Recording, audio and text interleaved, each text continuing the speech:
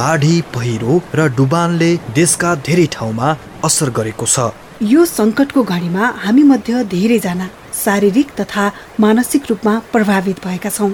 तर यस्तो अवस्थामा हामीले आफ्नो दैनिक स्वास्थ्य सरसफाइमा अझ ध्यान दिनु आवश्यक हुन्छ। सरसफाइमा ध्यान नदिँदा विभिन्न सरुवा रोगहरू लाग्न सक्छ। एकातिर विपदको चोट, अर्कोतिर सरुवा रोग फैलने डर। त्यस्तो हुन नदिन के गर्ने?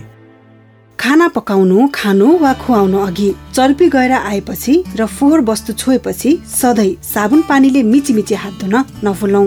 बाढी, पहिरो र डुबानका कारण पानीका मुहान प्रदूषित भएका छन्। त्यसैले पानीलाई उमालेर फिल्टर गरेर क्लोरिन चक्की वा झोल प्रयोग गरी शुद्धिकरण गरेर मात्र पिउने गरौँ।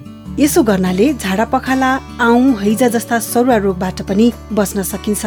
अनि कोरोना भाइरसको जोखिम कायमै रहेकोले अन्य व्यक्तिसँग कम्तीमा 2 मिटरको भौतिक दूरी कायम गरौँ। साबुन पानी वा सेनिटाइजरले हात सफा गरौँ र मास्कको सधैँ सही प्रयोग गरौँ। नेपाल सरकार स्वास्थ्य तथा जनसङ्ख्या मन्त्रालय, राष्ट्रिय स्वास्थ्य शिक्षा सूचना तथा सञ्चार केन्द्र, USAID र सुआहारा।